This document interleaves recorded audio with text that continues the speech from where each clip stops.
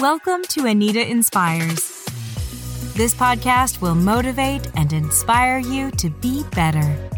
With author and host, Anita Fontaboa. Welcome. I'm your host, Anita, and today we're embarking on a powerful journey to tackle a topic that affects us all.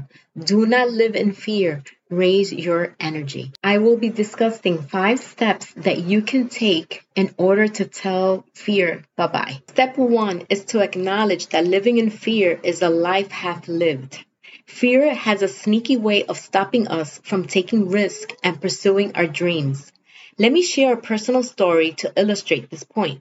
I once had a burning desire to attend law school and was all set to apply to schools in Florida. However, my mother, who relied on me for support, voiced her concerns about what if something went wrong and I wasn't there. I felt guilty and decided not to apply, leaving me with the persistent what if questions that have nagged me. It took me some time to break free from this mental trap.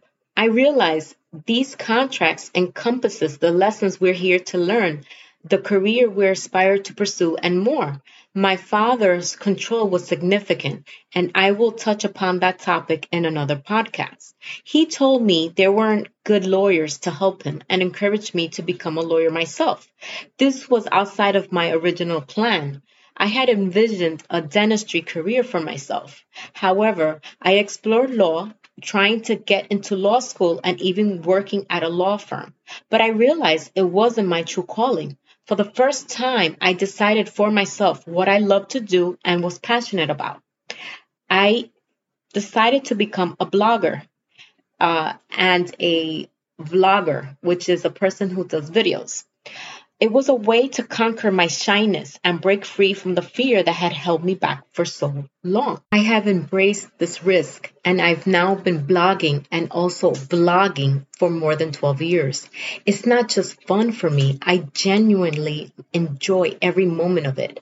I've let go of the fear and shifted to a positive mindset where I am in control and the fear can take a hike. Let's talk about stopping the worst case scenarios from dominating our thoughts. This is step 2. Imagine when you couldn't help but imagine the worst probable outcomes of any situation. I used to do that. But one day I had an epiphany. I realized I couldn't keep living with this mindset. It was paralyzing me. Yes, bad things happen. You can truly live once you switched off fear. For example, my car was broken into in the garage in my building the night before I had surgery.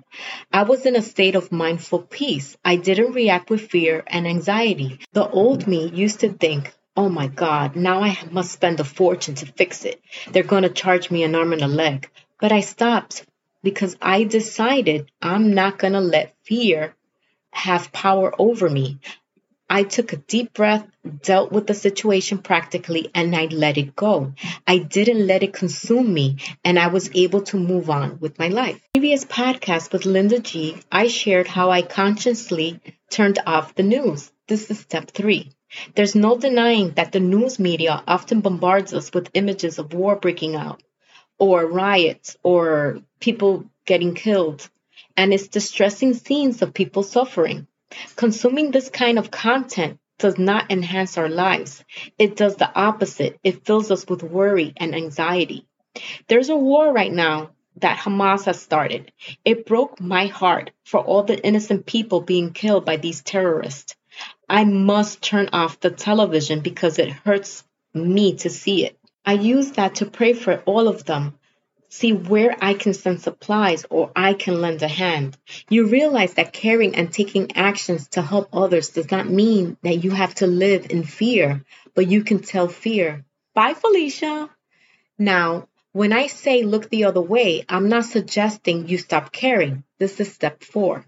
I encourage you to pray to those in need and be helpful if possible. But here's the key. Don't let fear control your life. I've been there. I've watched tragic events on the news and felt powerless. We all remember 9/11. However, I've learned I can become an instrument of change without fear by sending my love, my support, and positive energy. You have the power to decide what you consume, especially in media. This is step 5.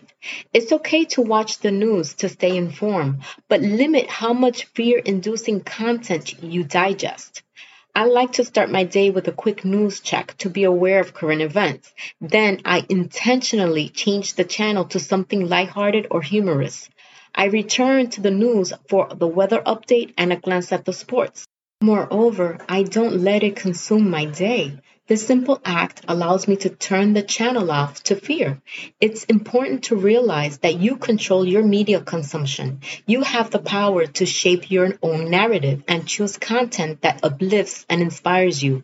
Make a conscious effort to curate your media and focus on information that empowers you and positively fills your life. I have exciting news.